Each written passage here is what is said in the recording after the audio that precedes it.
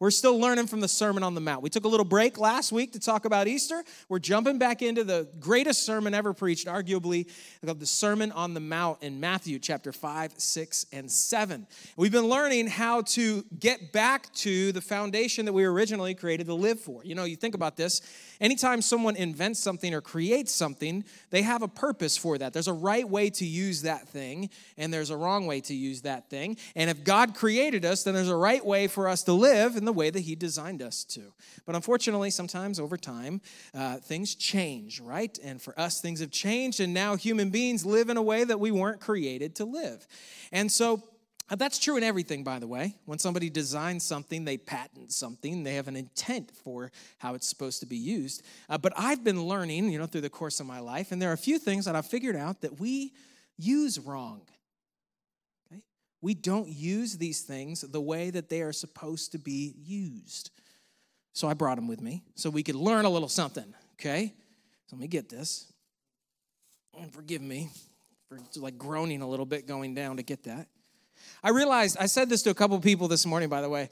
I realized that maybe it was when I turned 35. Might have been the first time that I said the words, I think I overdid it yesterday.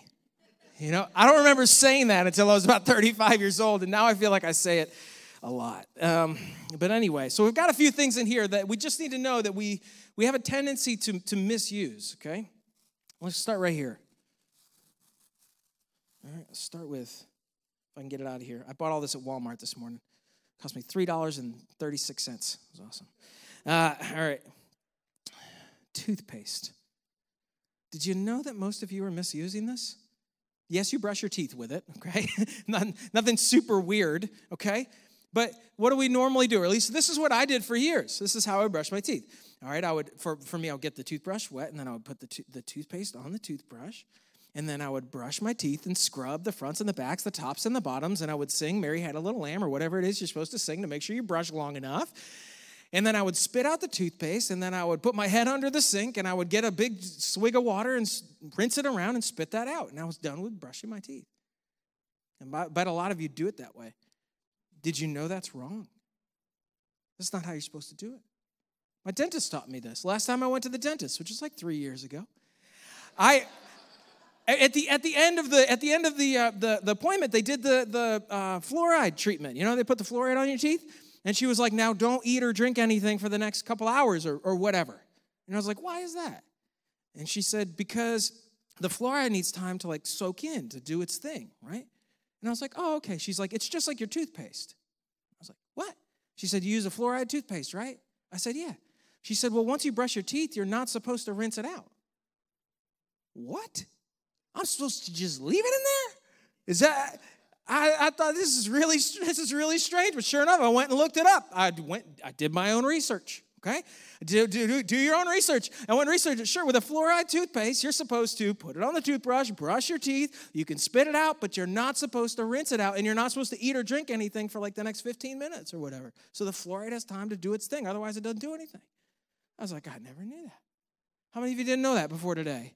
All right, I need to tell you, it's hard, okay? It's a hard deal. You got to really like your toothpaste. I'll tell you that much, all right? And you got to be committed to it. But after a little while, you don't even think about it anymore. I've been doing it now for 3 years so that I don't have to go back to the dentist ever.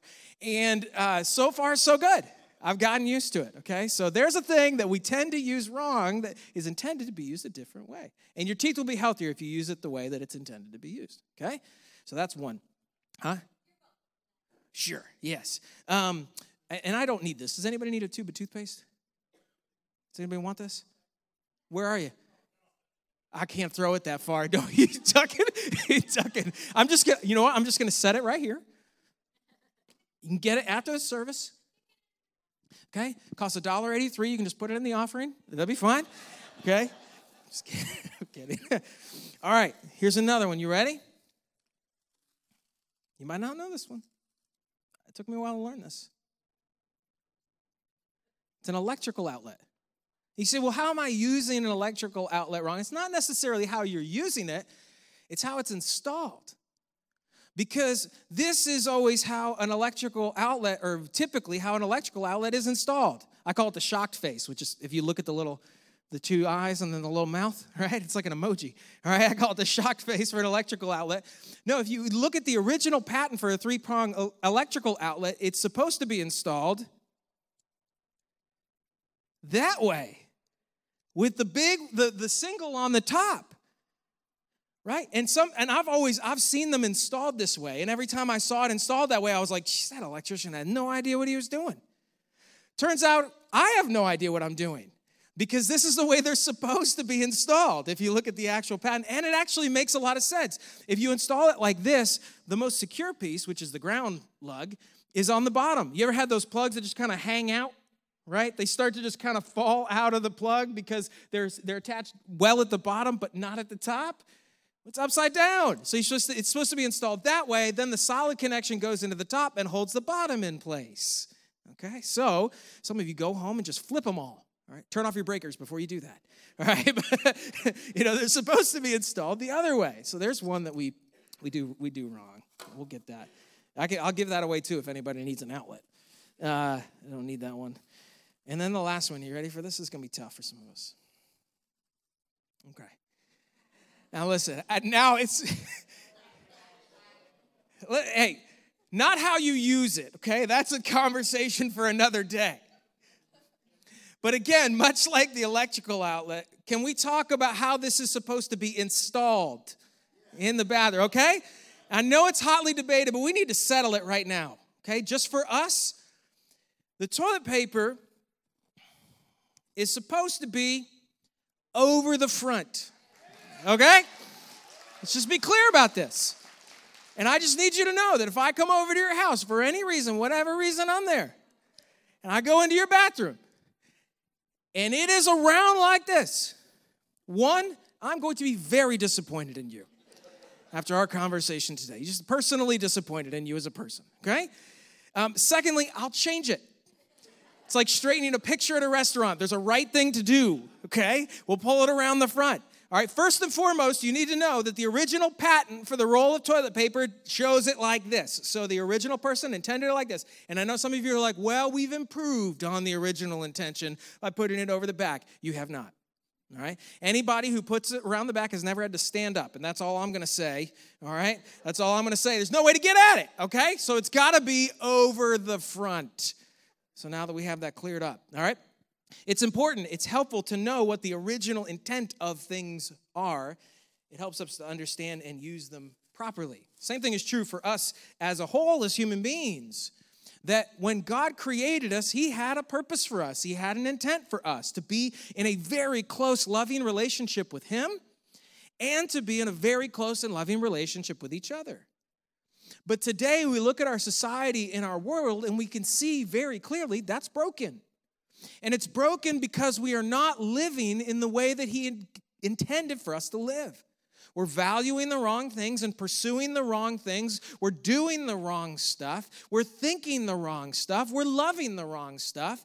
And until we get that recentered around what God's desire is for us, we're never going to experience the fullness and wholeness and healing and peace and comfort and joy that He's created us for.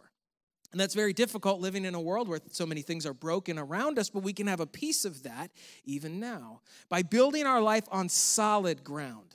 Jesus does this whole message, and at the end of it, we'll do a whole message on this piece, but at the end of it, he gives the analogy of two people, one who builds their house on the sand and one who builds their house on the rock. And when the wind and the waves and the storm come, and they come to both of them, when they come, the house on the sand crashes.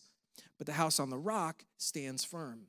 And Jesus says that if you listen and you do what I say, you do these teachings, you get back to what I'm telling you to be and to do, then your house will be built on the rock of Jesus. And so we've been going through this, and one of the big things that he's been shutting down throughout this sermon is people's pride or self-centeredness. It really is one of the major themes of this message. And we're going to come out of a section. I got to give you a little recap because we had Easter as a little break in the middle of it.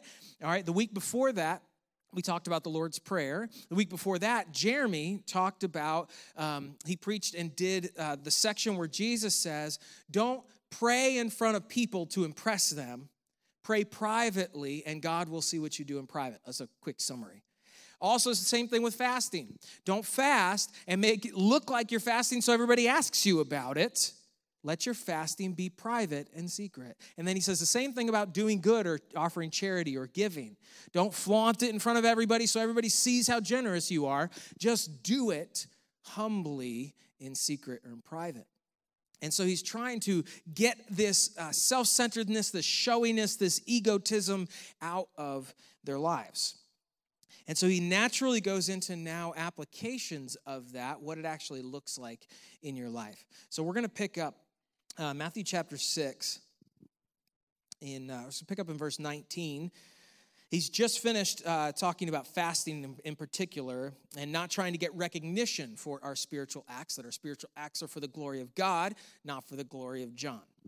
All right, so Matthew chapter 6 and verse 19. Here we go.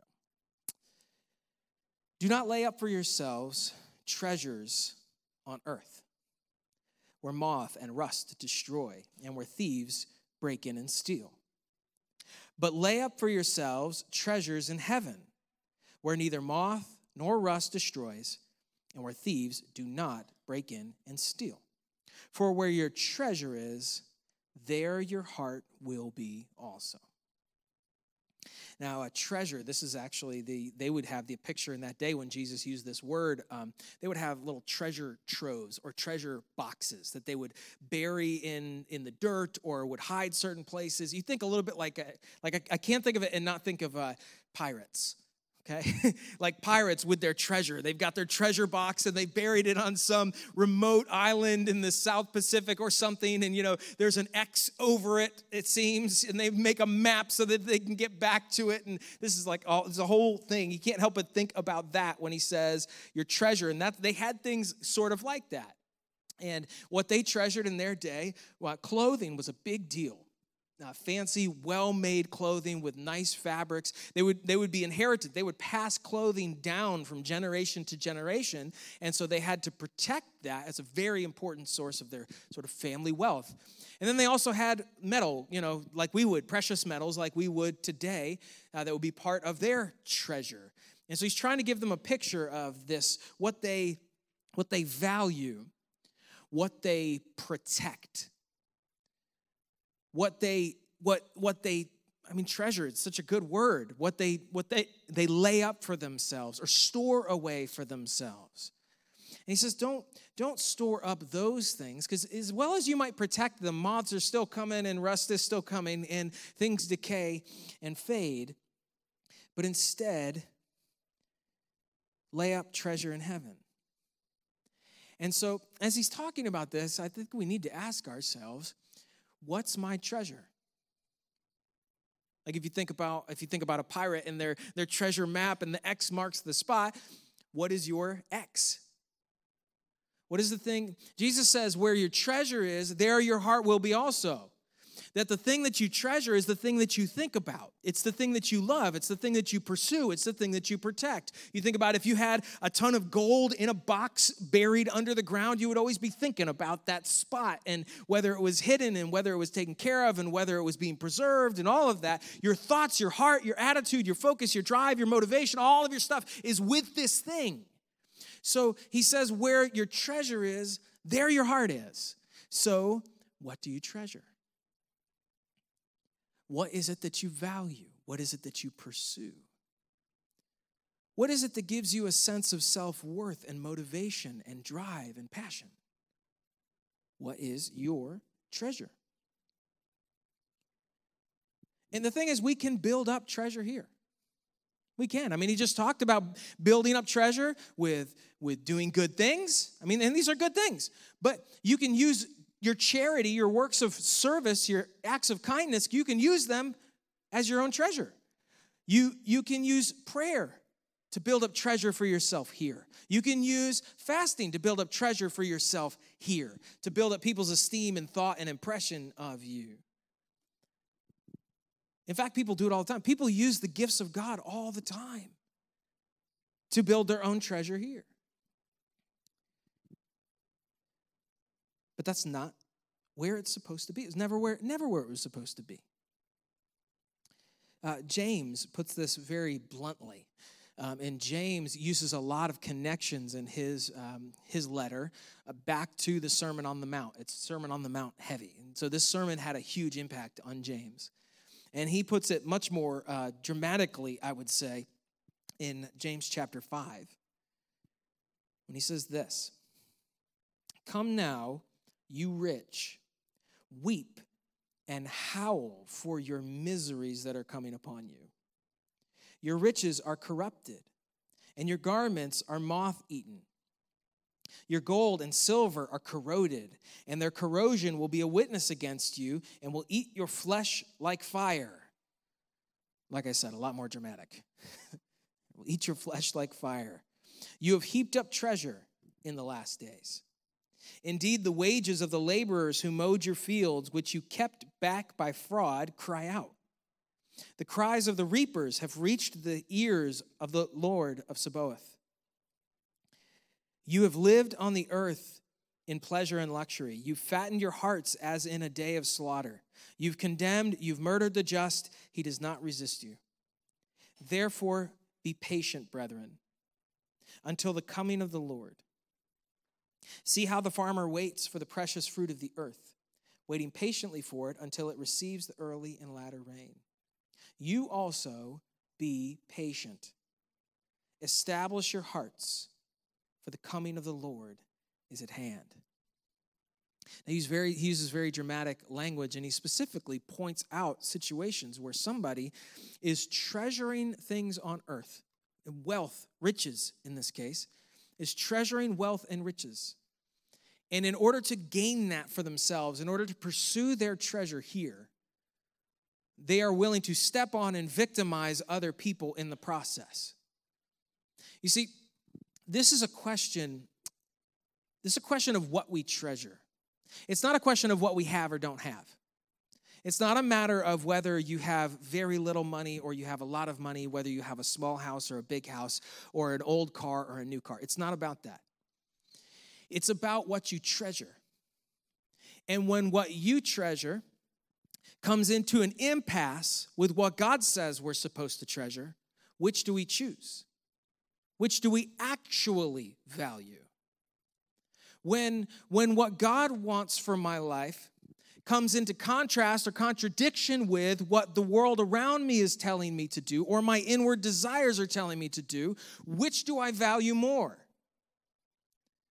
Building treasure here or building treasure in what's coming? Now James uses the terminology, I think this is great, this is really good for me. He says, be patient. Because I really think that the desire to build up treasure for ourselves now is grounded and rooted in selfishness, but also in impatience. I want it now. I don't want to wait till then. I don't even know when then it's coming. I want to be happy now. I want to be content now. I want to be comfortable now. I want to be seen as whatever now by other people. And James, rightly so, says, be patient. If you're faithful to God, if your treasure and your reward is waiting with Him, it is sure to come. But I got to tell you, if you haven't figured this out by now, and maybe we're all in the process of learning this in life, treasure here can feel good and it can be satisfying, but it doesn't last. It doesn't last. It's here and then it's gone. It feels good and then it doesn't. The shininess wears off after a time and it's not the new nice thing anymore, and then we're chasing it again. It's a carrot on a stick. But if we truly treasure God, we truly treasure His kingdom, we truly treasure honoring Him and being close to Him and being close to each other, and our eyes are up and ahead and toward Him, then that is sure. We can be confident, but we have to be patient. We have to be patient. James gives the example of people who've compromised because they're impatient. What do I think about? Like, as you're analyzing and you're just thinking this through for yourself, you got to do that for you, and I do it for me. What do I think about? Like dwell on. What do I dream about? When I'm sitting, you ever sit and have those daydreams about what the future's going to be like, whether that's the next week or the next year, or whether, looking forward to retirement or whatever else? What do I dream about? What do I dwell on? What do I look forward to? Is it all here? Is it all here? Or is it there? What do I pursue with my life? Like, what am I chasing? When I look at the decisions that I'm making with my schedule, with my career, with my family, what is it that I'm going after? Am I going after something here? Or am I going after something there? What am I investing my life in? The wealth that I do have, the time that I have, my talents, my abilities, my experiences, the things that I have gained over the years, what I do have now, what am I investing those in? Am I investing them in things here, or am I investing them in things there? And here's the important question, and it's the hard question we have to ask ourselves. What do I actually treasure? Not what do I say I treasure. What do I actually treasure? When I look at my life, when I look at my behaviors, when I look at my thoughts, when I look at my actions, when I look at the decisions that I make, what am I actually going after? It's a very challenging question to ask. Because I find it many, many times in my life, I don't like the answer to that question. Because I know what I say I want, but what I'm actually going after is different. What do you treasure? It really is a question of where our hope is. Where's my hope? Is my hope in what's around me? Is my hope in my retirement fund? Is my hope in the person I'm in a relationship with? Is my hope in the school that I'm going to choose? Is my hope in my boss? Is my hope in, whatever? Is my hope in the money that I have? Or where is my hope? The message of the gospel is that our hope is supposed to be in Jesus, in his return, in his kingdom, not here. My hope is supposed to be in the way that he's going to change me and mold me and prepare me and get me ready for what's coming. See, we become a child of God by putting our faith in Jesus Christ. We believe in his death on the cross and his resurrection. We put our faith and trust in him for salvation. And now he wants to walk us through this life, but our eyes have to be up and ahead. They have to be looking to what's coming, to the kingdom that he's bringing, and preparing for that even now. And so it's a question of our hope and whether we're willing to be patient. Those are hard things to look at. We have to have the right perspective. So Jesus, as he continues in his message, says, he said, where your treasure is, there your heart will be also. And in verse 22, the lamp of the body is the eye. If therefore your eye is good, your whole body will be full of light. But if your eye is bad, your whole body will be full of darkness. And therefore the light that is in you is darkness. Or if therefore the light that is in you is darkness, how great is that darkness? It's our perspective. It's the way that we look at the world. It's the way that we look at our life. It's the way that we look at ourselves. And if that's right, if that's in alignment with what God created for us, then we experience light and life and freedom and joy and peace and all of this that God wants us to have. But if our eye is bad, if our perspective is bad, if our worldview is bad, if our understanding of who we are and who we're supposed to be is bad, then we find ourselves full of darkness.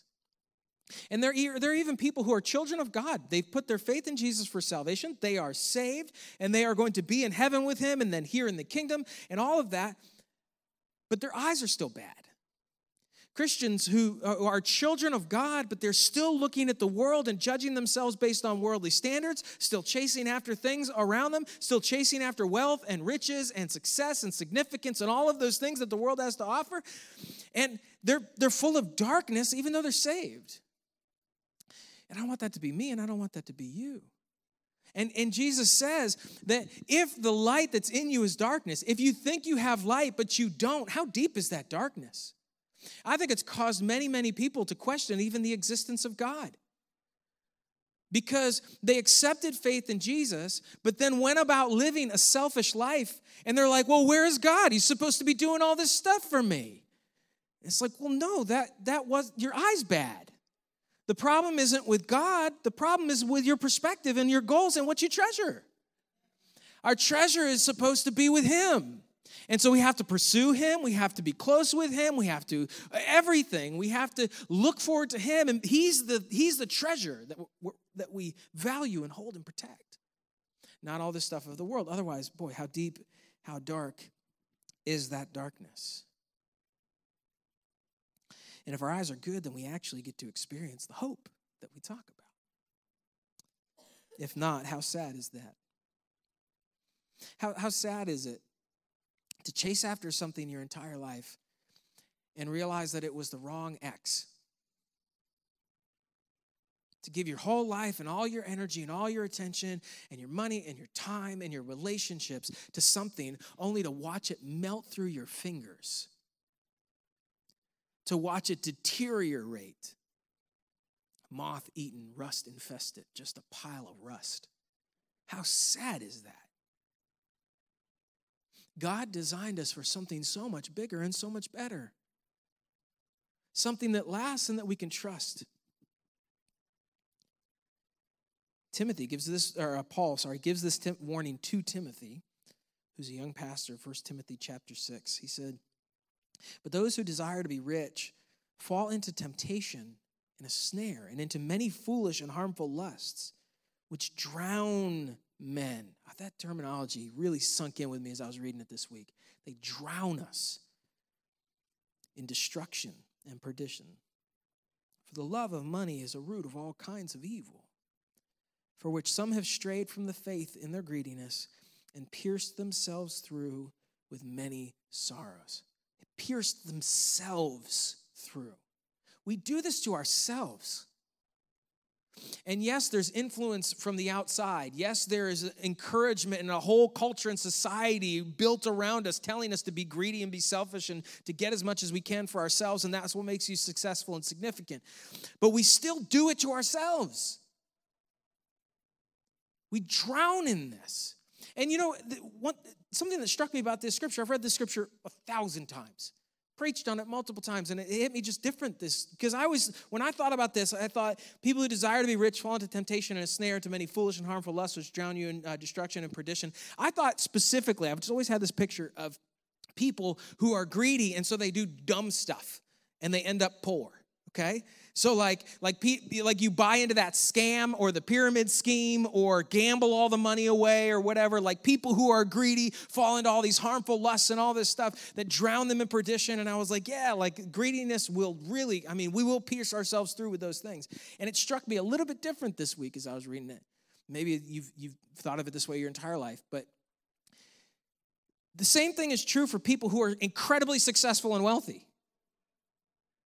So those who desire to be rich and, put in parentheses, and also become rich, fall into temptation and a snare and into many foolish and harmful lusts which drown men in destruction and perdition. For the love of money is the root of all kinds of evil, for which some have strayed from the faith in their greediness and pierced themselves through with many griefs. That even the people who are getting what they're chasing after are still drowning, are still piercing themselves through. But the sin and the pain is different. It's different. Nevertheless, the result is the same. It's like following a treasure map and digging where the X and open up the box and just seeing rust. Nothing. Wasn't what I thought it was going to be.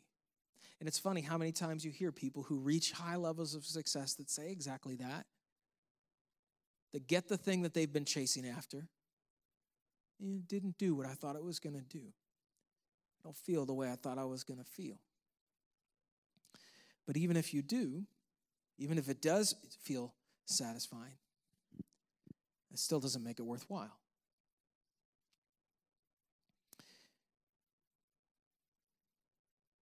Paul says this when he's writing to the church in Colossae. If then you were raised with Christ, seek those things which are above, where Christ is, sitting at the right hand of God. Set your mind on things above, not on things on the earth. For you died, and your life is hidden with Christ in God.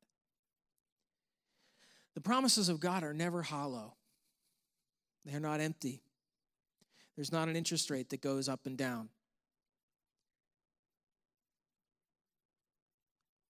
His rewards are eternal, and his rewards are permanent. We just have to be patient. We have to be patient. If we are faithful, we will be rewarded. Just have to be patient. Can you be patient? I nod my head yes too, and we'll see. I want to be, but this is day in and day out, okay? It's day in and day out, and you've got to make the same decision tomorrow as we make today, all right? Day in and day out. Jesus says this as he continues on in the sermon. Verse 24. No one can serve two masters, for either he will hate the one and love the other, or else he will be loyal to the one and despise the other. You cannot serve God and mammon. Mammon's an interesting word because we don't use it. It's not a word that we're familiar with. Mammon is a word, it's an Aramaic word, and that was the language Jesus spoke in. And mammon it means wealth, okay? Riches, wealth, whatever that meant for them. It might be money like we have it today, or it might be their clothes, or maybe their houses, or whatever else. Their animals, livestock, whatever, all right? But mammon, this is a really interesting word because it's a personification word. It's actually taking the idea of wealth and turning it into a figure, a person, a master that they would serve. It's essentially a God that they would worship. And Jesus is saying that if you've got God here and you want to serve him, but you have mammon over here and you want to serve him, you can't do both. You can't do both. You have to choose. Because in so many cases, they are contradictory to one another. So you can't love one, you can't say you love both, because you'll have to make a choice eventually. And when you make the choice, you'll show who you actually serve. Where your heart is, there your treasure is. Or where your treasure is, there your heart is also. So our life will show this. It will sift it out. To serve wealth over God is idolatry. To serve wealth over God is idolatry. We may as well give it a shape, a form. We may as well plate it in gold and put it on a pedestal and bow down to it.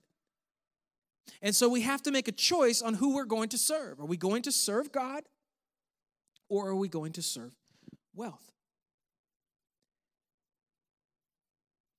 What a tragedy if in serving our true master we fail God. If we fail to do and to be all that God has created us to be, because we're worshiping a false God that we think is going to save us, that we think is going to protect us, that we think is going to make us whole, make us healthy. It's the wrong God. Question is, who am I listening to? Who am I following? Who am I serving? And our situation has nothing to do with that, by the way, much as we want to make it that way. You can listen to God with any amount of money. You can follow God in any school. You can serve God in pretty much any career. When we have good eyes, when we're seeing ourselves correctly, we're seeing God correctly, we're seeing our life in the world correctly, we have our eyes looking forward to the kingdom that's coming, then we can build our life on a foundation that's actually solid. A foundation that doesn't waste away, that doesn't deteriorate, that is confident and sure. But we need to look forward, and we need to be patient. Later in his ministry, Jesus, this is recorded in the Gospel of Luke. Luke chapter 12, Jesus says this: "Do not fear, little flock, for it is your Father's good pleasure to give you the kingdom. Sell what you have and give alms. Provide yourselves money bags which do not grow old, a treasure in the heavens that does not fail, where no thief approaches nor moth destroys. For where your treasure is, there your heart will be also. Let your waist be girded and your lamps burning, and you yourselves be like men who wait for their master, when he will return from the wedding, that when he comes and knocks, they may open to him immediately. Blessed are those servants whom the master, when he comes, will find watching. Assuredly, I say to you that he will gird himself and have them sit down to eat, and they will come and serve him." So Jesus says, be patient. Be watching, be waiting, be thinking forward to the kingdom that's coming. Be confident and hopeful in the rewards that he will bring that are being stored up for you. And don't become impatient and look at the world around you. Don't get greedy and lose focus. Don't be drawn in by all those temptations around you. Stay focused, wait for the kingdom, be prepared, be patient, and trust him the whole way. God is loving and he is good. He loves you and he wants the best for your life.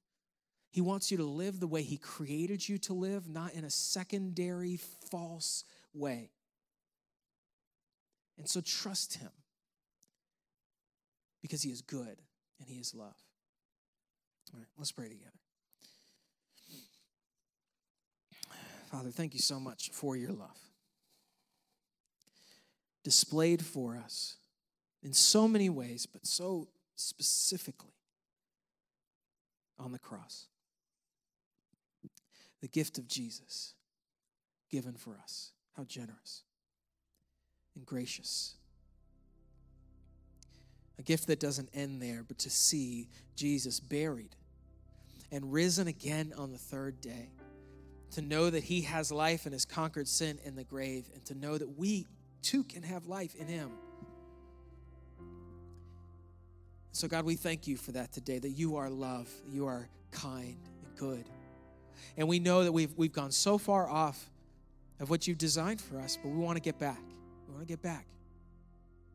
We want to build our life on a solid foundation, not on the shaky one that's been created around us, that we've created ourselves. We don't want to walk in darkness.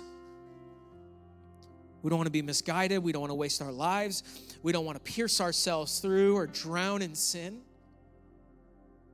But we want to walk in life and love and hope and joy. We want to walk with you. And this is a hard one, Jesus. This teaching is a hard one because it is so easy for us to get focused on the world. It's what's here. It's what's tangible to us. We put our hands on it and we see it with our eyes and we hear it with our ears. And so it's so easy to be drawn into what's here and now. And so we need your help. And so I ask you, God, through the power of the Spirit, to show us, to help us to see bigger, further.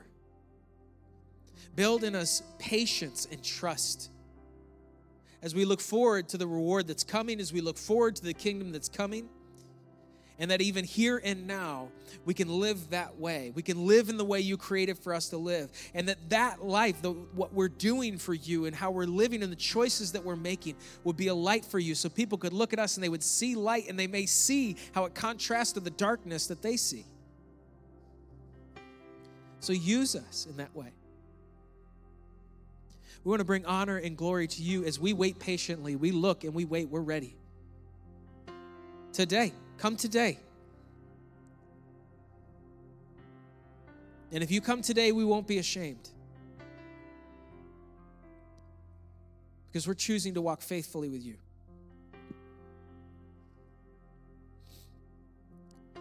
God, if any of us, as you show us how you want us to change, spend more time in prayer, focusing on you, reading your word, talking with other believers, encouraging each other forward. As we see ways that we need to change, that we need to come back to what you created us for, give us strength, give us boldness, give us consistency to do it tomorrow and Tuesday and Wednesday, so that we can bring honor and glory to you, but also so we can look forward with confidence and joy to your return. We thank you for your love, unending, undying love that overcomes all. We put our trust in it today. It's in your name we pray. Amen.